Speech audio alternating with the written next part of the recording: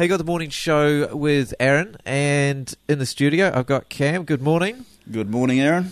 We're going to talk about addiction, specifically opiate addiction, and we're going to talk about your story. Okay. That's the plan. That's the plan. But before we get into it, why are you talking to it? Because this is the thing you do. You don't just want to do it on the radio. You want to do it with other people as well. So why talking about this now? The main reason is I'm a firm believer in that there's too much silence and too much hush-hush about opiate addiction. Yeah. I want to be able to tell my story so that, first of all, so my past addictions and actually doing some good, get some good comes from it.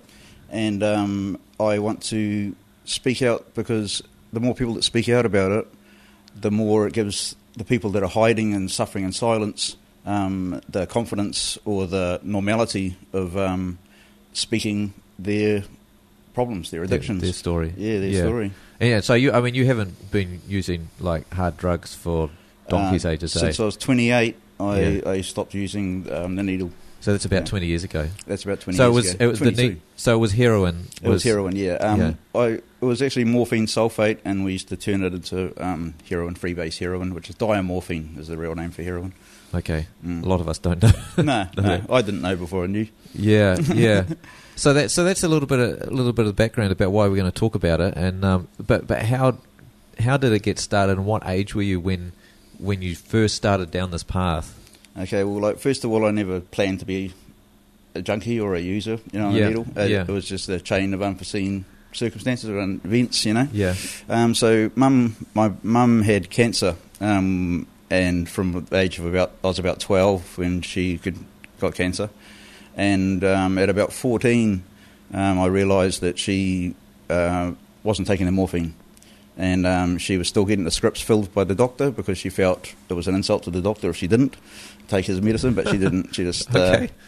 And so I went in the cupboard one day and found a shoebox full of morphine pills. Right. And a friend of mine's brother was into them, and so I asked him. Well, actually, I took a handful. Me and my mate took a handful. Went out, got really sick, and then... so it wasn't actually a positive experience? It wasn't. It was a real horrible experience. I was sick for about a day and a half, just throwing up constantly. Wow. Yeah, and I found out later that we had taken far too much, and I could have overdosed quite easily. Yeah. But then I got hold of my mate's brother and bumped into him and told him that his drug that he was taking was horrible, because we'd always heard that he was on it, and he said it was lovely, and said, your drug's horrible, mate. And he offered to show me how to use it properly. Ah. Yeah, and I just turned 15, I think, at that stage, or late 14, and I still remember the experience of my first shot. Yeah. I felt actually normal. I remember I had a fear of needles, and we're in this toilet, and I was sitting on the toilet seat, he was standing in the doorway, and I had just put my arm out, and I was looking away, and I felt him blow on my arm, and I just, bro, stop blowing on my arm and just get it in there, mate. I just want it done. And he said, mate, it's already done, mate.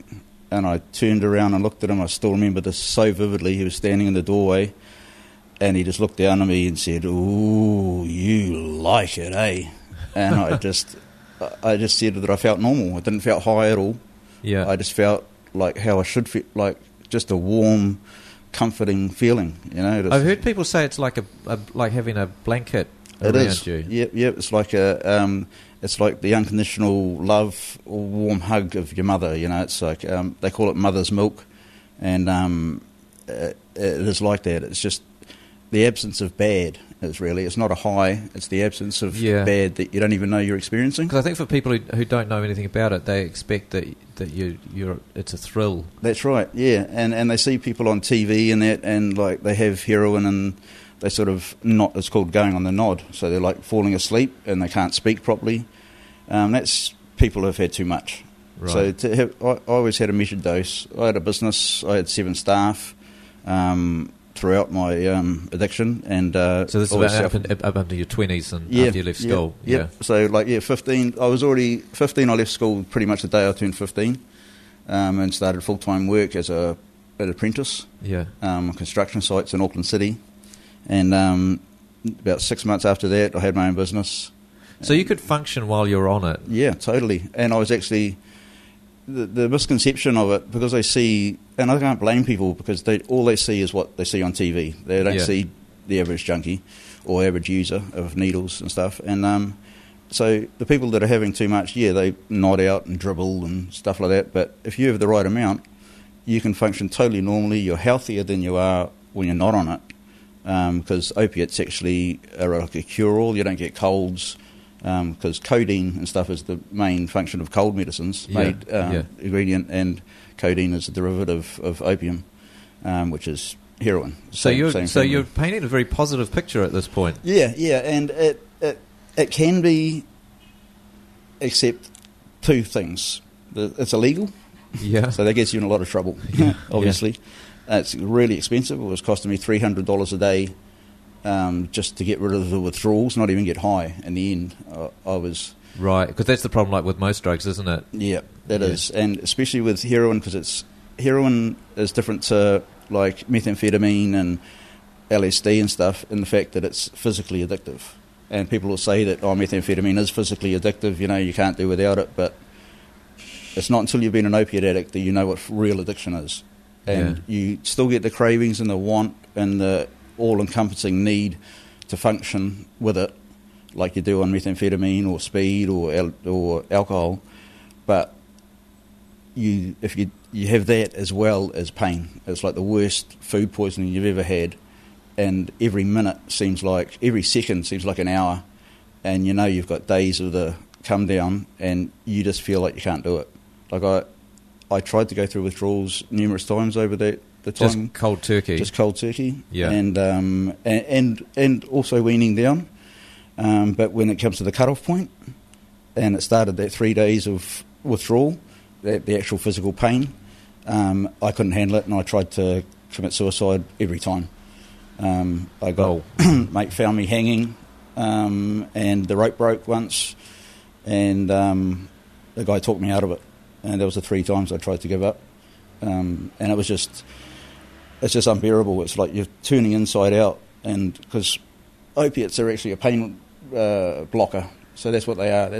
You've got an opiate receptor in your brain that everyone has. And because we've been having it for so long. And we must make our own opiates. Well, it's thought that we do have opiate like endorphins in our system, our hormones, but it's actually thought that we've been having it so long as humans, like the Chinese people, and throughout history we've always used opium as a painkiller and as a medicine, and it's been in humans so long that the brain has actually developed an opiate receptor. The only thing that fits is the opiate molecule, so it's waiting for pain relief.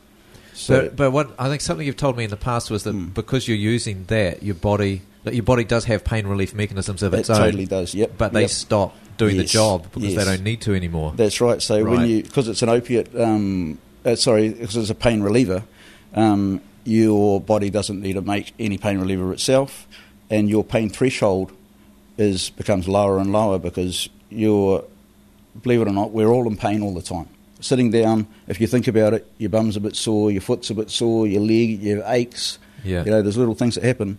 And so we have a threshold, of sort of a level where it's sore is, unbearable, or you can cope with the pain.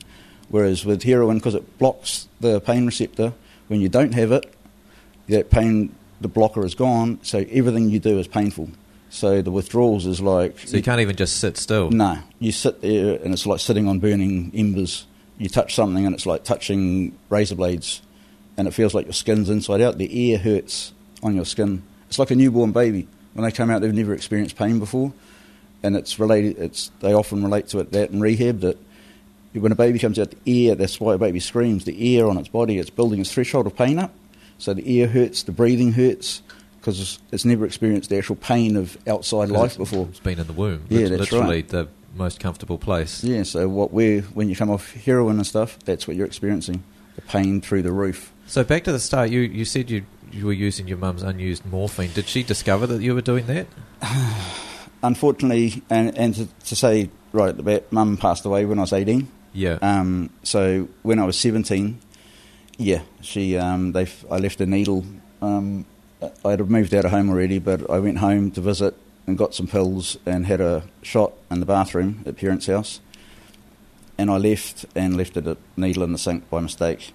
So I got a phone call to come home, and I went home, and so they had found the needle, and then they looked through the morphine, and I had actually gone to the stage of I used so many of them that I'd actually gotten disprins and cut them into a shape of morphine and painted them with nail polish to replace the ones so it didn't look like I'd taken any. Oh, wow. And when they had them all tipped out, I saw I'd used different colour nail polish. I had cut them like so roughly, but at the time when I was high, I thought I was doing a great job. But it was obvious they were not the real pill. Yeah. And Mum, that was one of the worst days of my life, seeing Mum's disappointment, and she felt guilty. Yeah. Because it was her morphine, but I reassured her it wasn't. To please them, I went straight into rehab for 6 months to Odyssey House. Yeah. And got out, and then Mum passed away. And I was drug-free for those 6 months in Odyssey House. Do you think it was a success for that?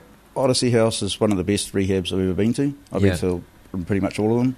And, right. So with Odyssey House, it's a 3-year program. Well, it used to be when I was back then. I think it's changed a bit now. I think it's 2 years. But it's total abstinence from drugs. It's like the army, so they lock you up. They don't let you go out. You don't see any of your relatives or friends for the first 3 months. But you choose to go. I chose. You can be sentenced there by courts as well. Okay. So it's a mix. Yeah. When I was going there was about 150 people at the Bollard Girls' Home, which is Odyssey House in Auckland. And I thought it was great because it kept you busy. You had chores. The whole place is run by the addicts. Yeah. And it was just a real good atmosphere, and it showed you that you could live without drugs. Unfortunately, I didn't want to live without drugs. Right. I only went there for my parents. So when I came out, I discharged myself after 6 months and went straight back to the using. Okay. Yeah. But then I had to buy it, which was a big difference than for the first 4 years or so, I had it free. And then all of a sudden I had to pay, at that stage, $100 a hit. And although I was working, it still takes $700 a week. Takes a bit out of your pay packet. Well, this is like the 90s, isn't it? Yeah, that's right. Yeah. It was early 90s. Yeah. So $100 was not quite this. No, it was more than now. That's right. Yeah. So $700 was a massive. I was self-employed with my own business, so I could afford it. But when the checks didn't come in, I was using material money, the boys' wages, and I was a drinker as well. I was a heavy drinker. Used to drink a lot, a couple of bottles of 40 ounces. I got up to the stage where I was drinking 2 40 ounces to go out before we went to the nightclubs. 40 ounces of whiskey. Oh, right.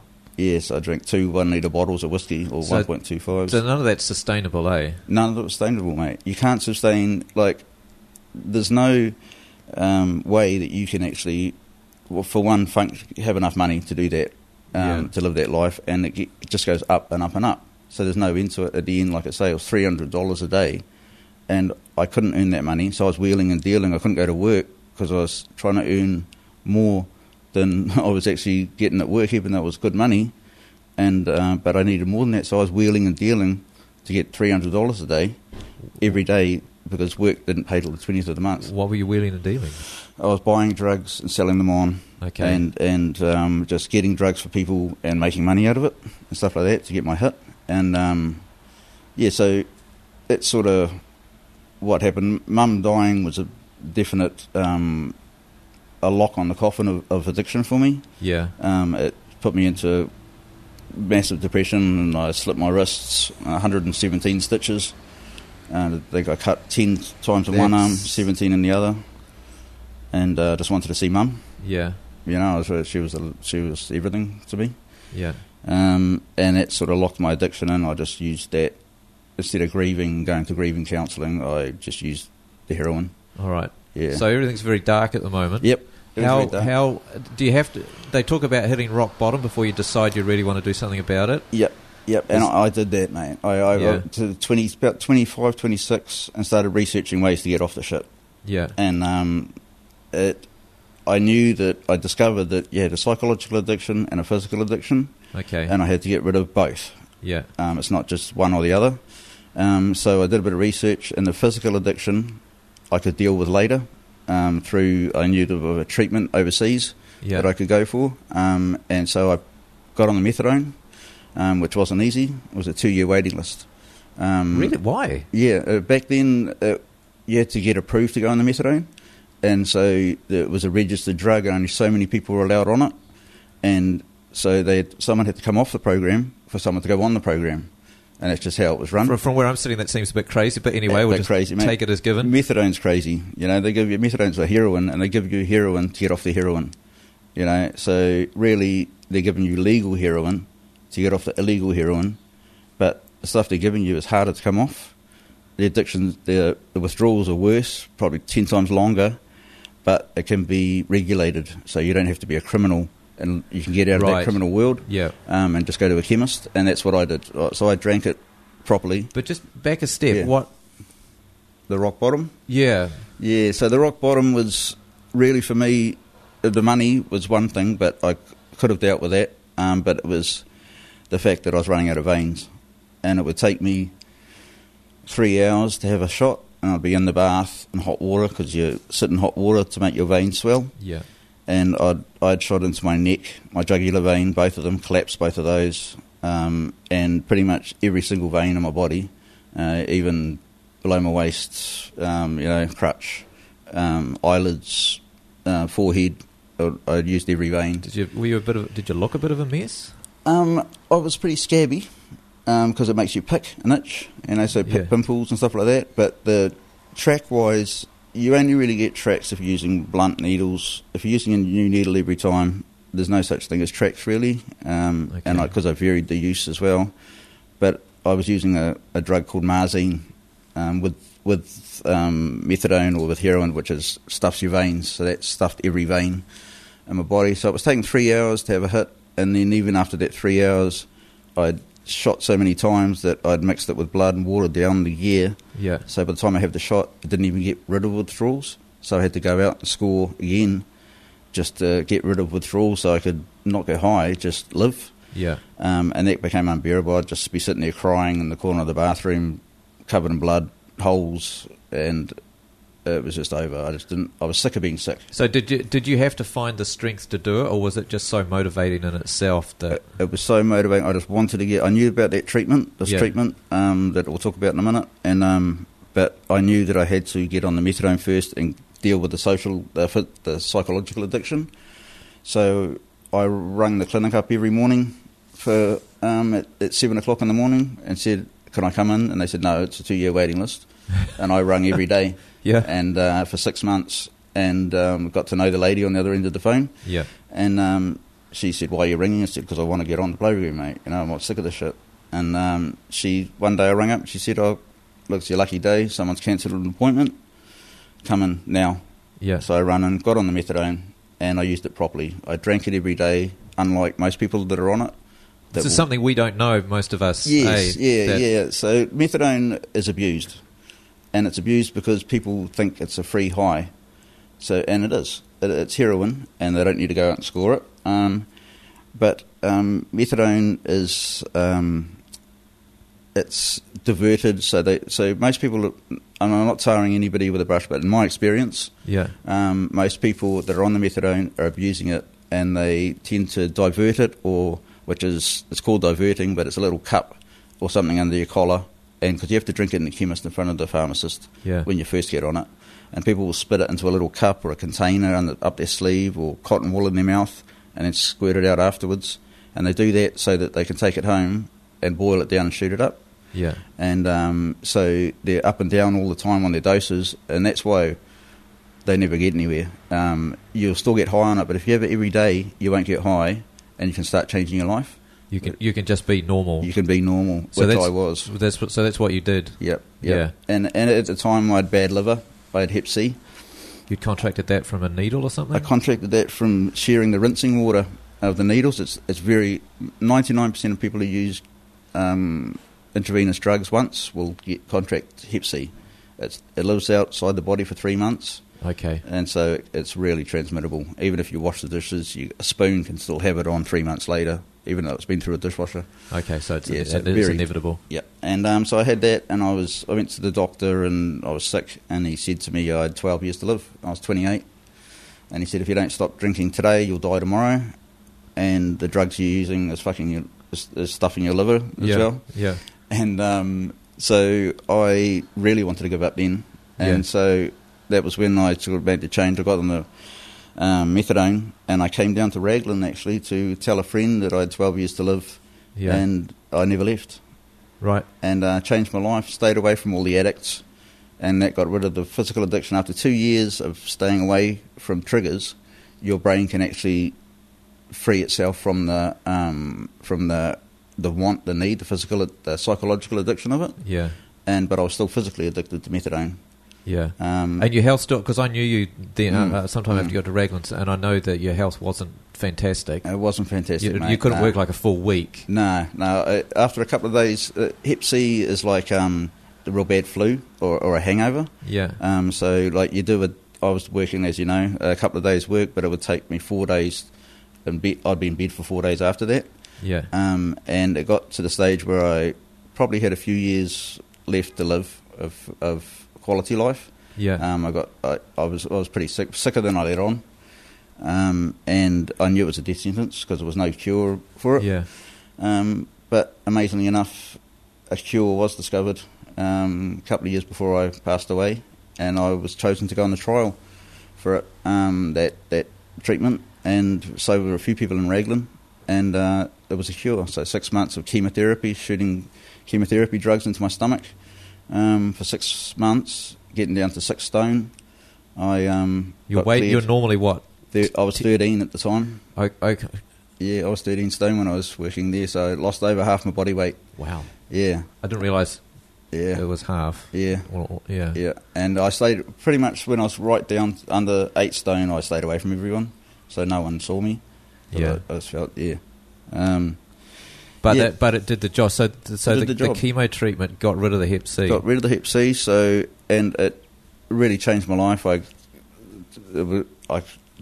do digress, but I could go on about it caused me to become a zookeeper, which I never wanted to do in my life, but just because I wanted to give back to society, that treatment just led to me becoming a zookeeper. It's a complicated story, but which you did in Hamilton for a while. Hamilton, I was a giraffe and zebra keeper for a couple of years. Yeah. Now we've gone over time, but I'm going to keep going because we've got to finish the story, and cool. we got time. Cool.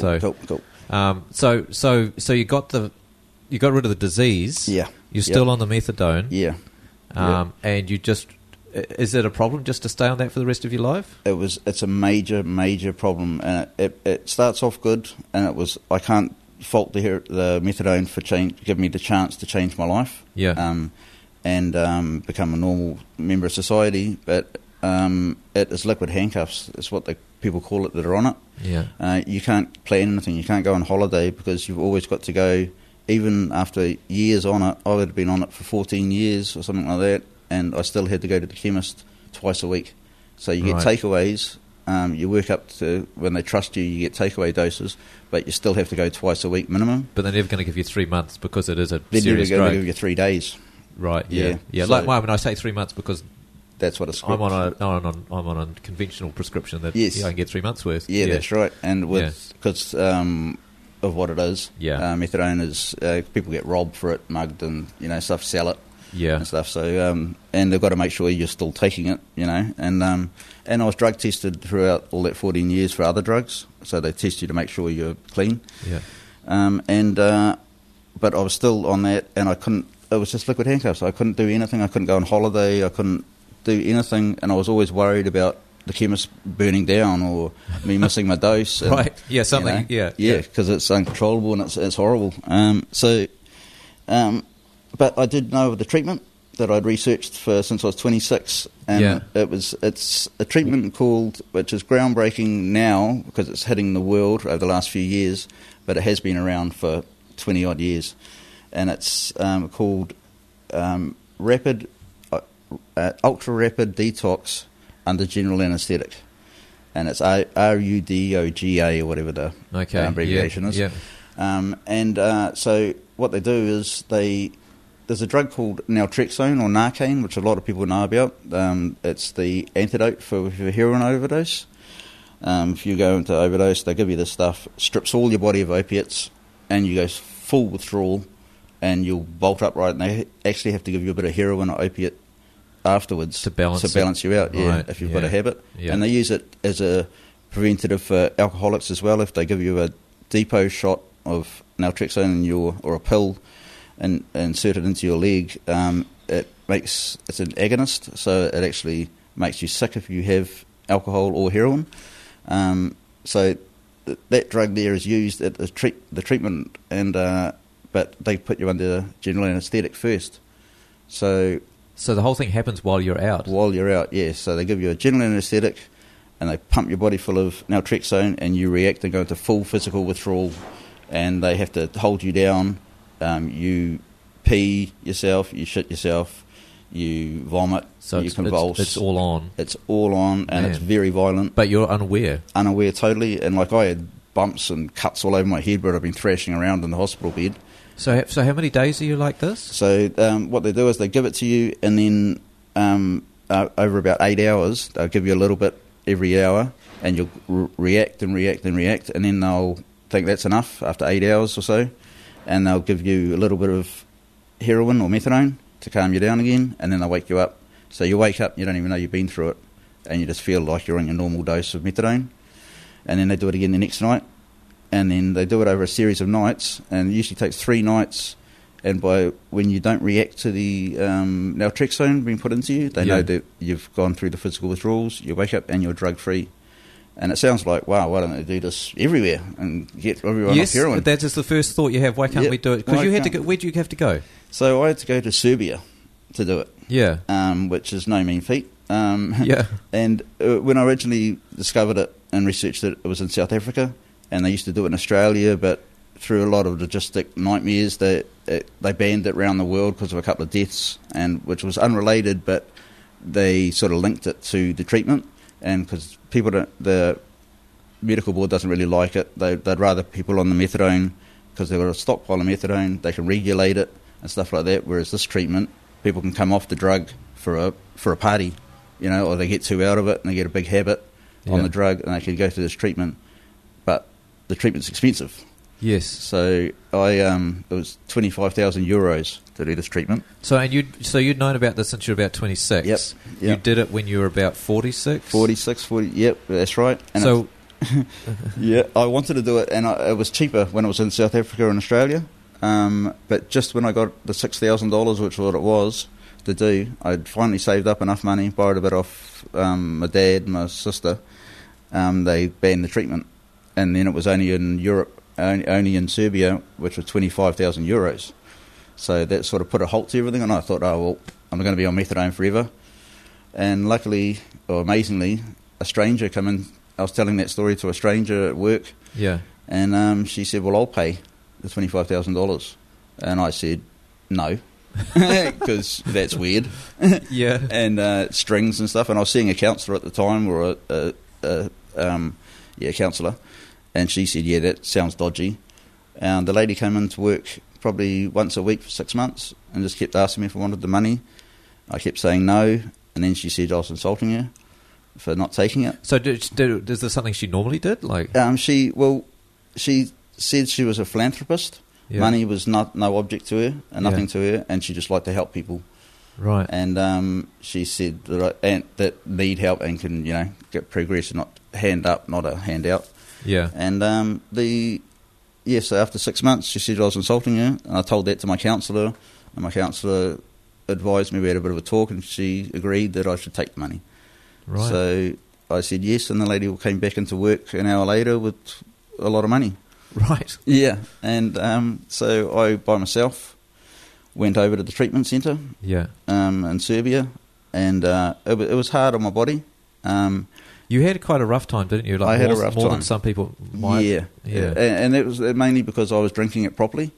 So if you take methadone as prescribed, it lasts 12 hours. It lasts 48 hours in your system, but they give it to you every 24 hours, and that's so that you reach a plane and it becomes the norm, and you're not getting high off it, not getting low. You're just staying at that, and it masks all other opiates. Yeah. So that's the reason they give it to you. And I was having it like that. I wasn't going up, wasn't going down, wasn't stealing it or shooting it up. And because of that, it soaked into my body.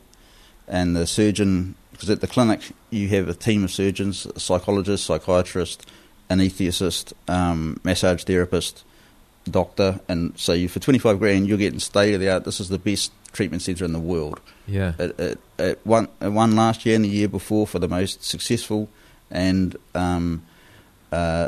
scientifically advanced rehab in the world. They have linked addiction to trauma and only trauma. Well, this is a big discussion which we haven't even got into yet. Yeah, that's right. Yeah, but I've talked about this on the radio before, that they now, the people doing the research are believing that addiction is related to trauma. It doesn't just randomly happen to people because they had a drug once. No, that's right. And no one wants to become a drug addict. People take drugs to get high. The misconception, everyone, that junkie deserves is, to be in the gutter.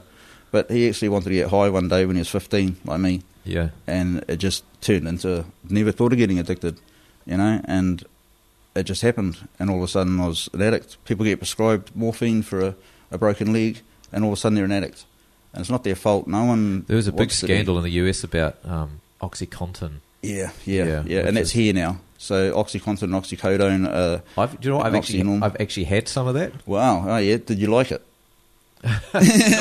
not like you did. Oh, I see. Yeah, it was because I had a toothache, and the normal treatment would have. They gave you that, did they? Because I was on another drug that wouldn't have worked with their normal painkillers. Okay, right. So they're like, okay, we're going for the big guns now, and I had a really, really nasty toothache, and I just like you said. Oh, this is recent. A couple of years ago, 3 years ago. Yeah, I just felt very normal. Yeah. Like just content and. Yeah. That's all it was. Yeah, and that's all it is, and that's the exact scenario. But I don't normally feel really bad. No.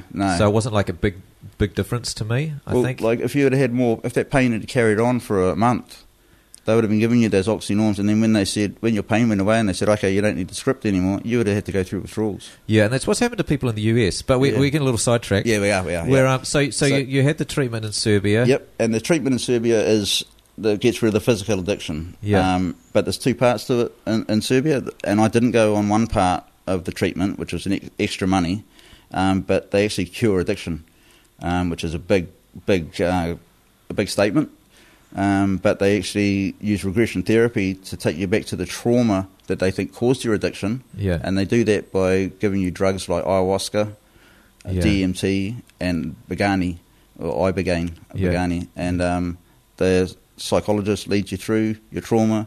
And once you've relived your trauma, this is their theory, and it seems to be proving right around the world, that once you remember your forgotten or repressed trauma in your life, then your brain can start dealing with it, and the trauma can go from a hidden pocket in your brain to actually being processed, and you can deal with it and overcome it, at least deal with it.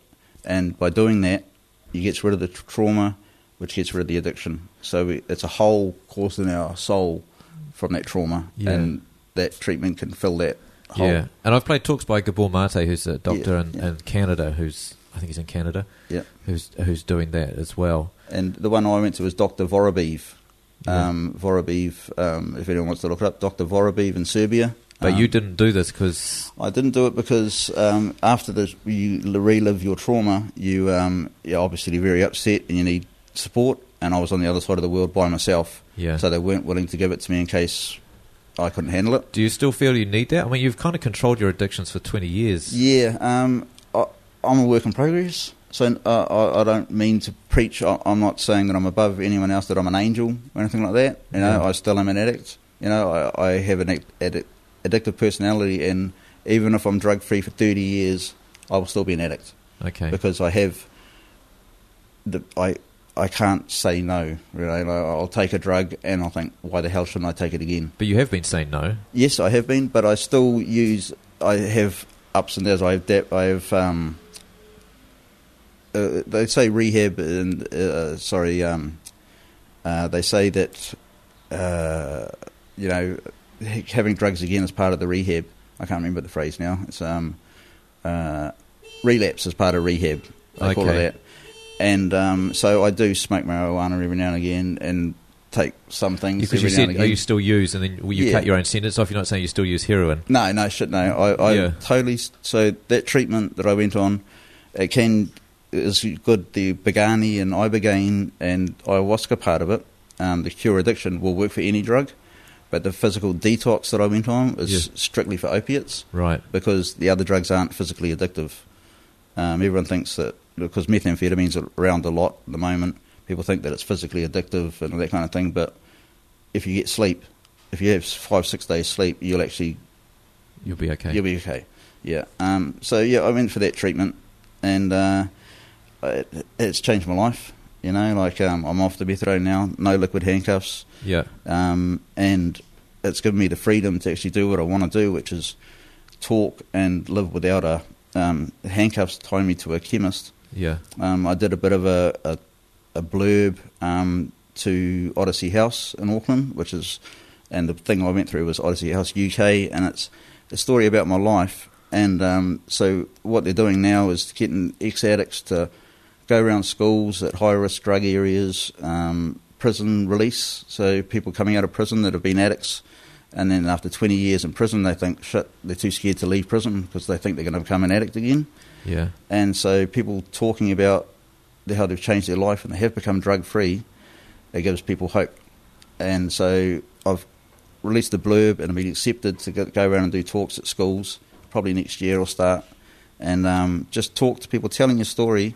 And it just opens people's eyes to what's involved in addiction, because a lot of people don't realise, they think, I'll just have a shot and that'll be it, or I'll never be a heroin addict, That won't happen to me. That won't happen to me. Scenario that you always say when you're young. That's right, but through even what you were saying about your medicine, that could have caused you to become a heroin addict. Like you would have come off, you might not have been able to handle the withdrawals off the oxy, so you start by them. Yeah. And then, they're actually not doing much anymore, I need more, I can't afford it, so I'll shoot them up. I was also on an antibiotic to get rid of the infection, which took a few days, so it was only for a few days. Okay, what are you saying? 3-4 days? Oh, yeah. Yeah, it was short term. Yeah, I tell you, it takes 3 days to become addicted to an opiate. Okay, so not for me. No, well, probably, but it's because you're low dose. You wouldn't have noticed the withdrawals, probably. Okay. There was a bit. Like I said before, there's been this huge controversy in the US about that drug OxyContin, and people getting really their lives turned upside down. And now the new one is fentanyl, and that's used here quite a lot. I had it in the back of the ambulance when I went for an ambulance ride. They gave it to me. Why were you in an ambulance? I had a spider bite. Oh, that's right. That happened recently, the spider bite. Yeah. And they gave me an inhaler for the pain, and they inhaled this thing, and I said, "What's that?" And they said, "Oh, it's fentanyl." And fentanyl was like 100 times stronger per weight than heroin. Were you very happy about that? Not happy, because my tolerance is so high, even after all these years, I didn't feel it. And I didn't, if I'd have felt it and liked it, I don't think I would use again. I've pretty much got control. I was just sick of opiates. I'm over that, Yeah. But I don't know if I'd have, I don't even take codeine now. Not because I'm scared that I might relapse, but just because I don't want to take opiates anymore. Yeah, it's the addiction is gone. And that's a good thing about, I was saying, getting rid of the psychological addiction of a drug, or alcohol's the same. It is physically addictive, alcohol. Barbiturates, Valiums and stuff like that are some of the hardest ones to come off. And more people are addicted to Valium than any other drug. And it's dangerous. You can overdose on Valium just with a bit of alcohol. And so they're all physically addictive, and getting rid of that psychological addiction, the triggers and that, is key to getting off your habit. Well, we should wrap up. Yeah, but I'm curious. No, that's all right. I'm in charge of how much time I take. I know there's a DJ doing 10 minutes though. But the work that they're doing in Serbia, is that starting to get credibility in the eyes of people around the rest of the world? Because we know how establishment situation always can take decades for people to accept that something's okay like that. And it has taken decades, because Dr. Vorobiev actually came up with this treatment in South Africa, when I was 26, 25. I saw a documentary actually on 48 Hours.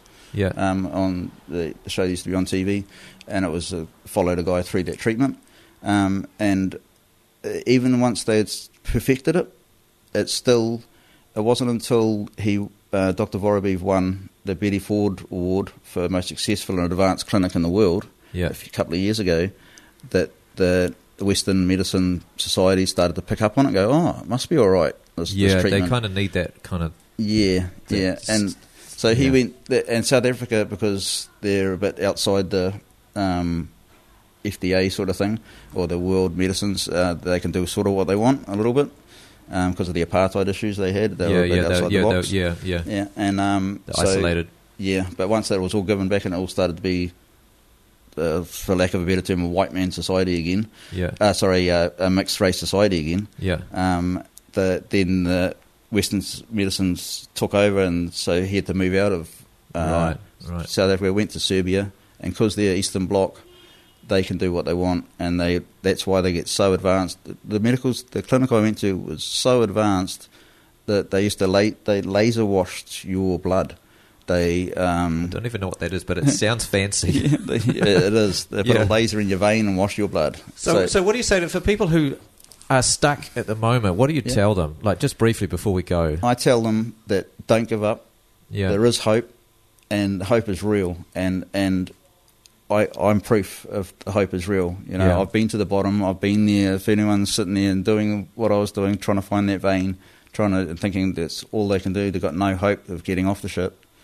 Well, there is hope, and that treatment is breaking world concepts or regimes on counselling and stuff. They're realising that counselling doesn't work as well as they thought it did, and the studies prove that people telling their stories, and ex-addicts telling their stories, and not telling people to use drugs or not use drugs, it's not our business. We've got no right to tell people. Just telling the story. Just telling your story, and it just triggers something in someone's mind. They go, oh, I didn't know that would happen if I became an addict. And that will more likely to shut them down and not cause them to use the drug than if someone, the ambulance at the bottom of the cliff saying, oh, you shouldn't have used that, you know. I feel like we should give... I think I've got a thing over here. Have we got... I was thinking the number to call. Yeah. But I'm not dissing NA and all that either. They are good relative. A 12-step program. You know, Monday night 7:00 at the community house. You can meet NA.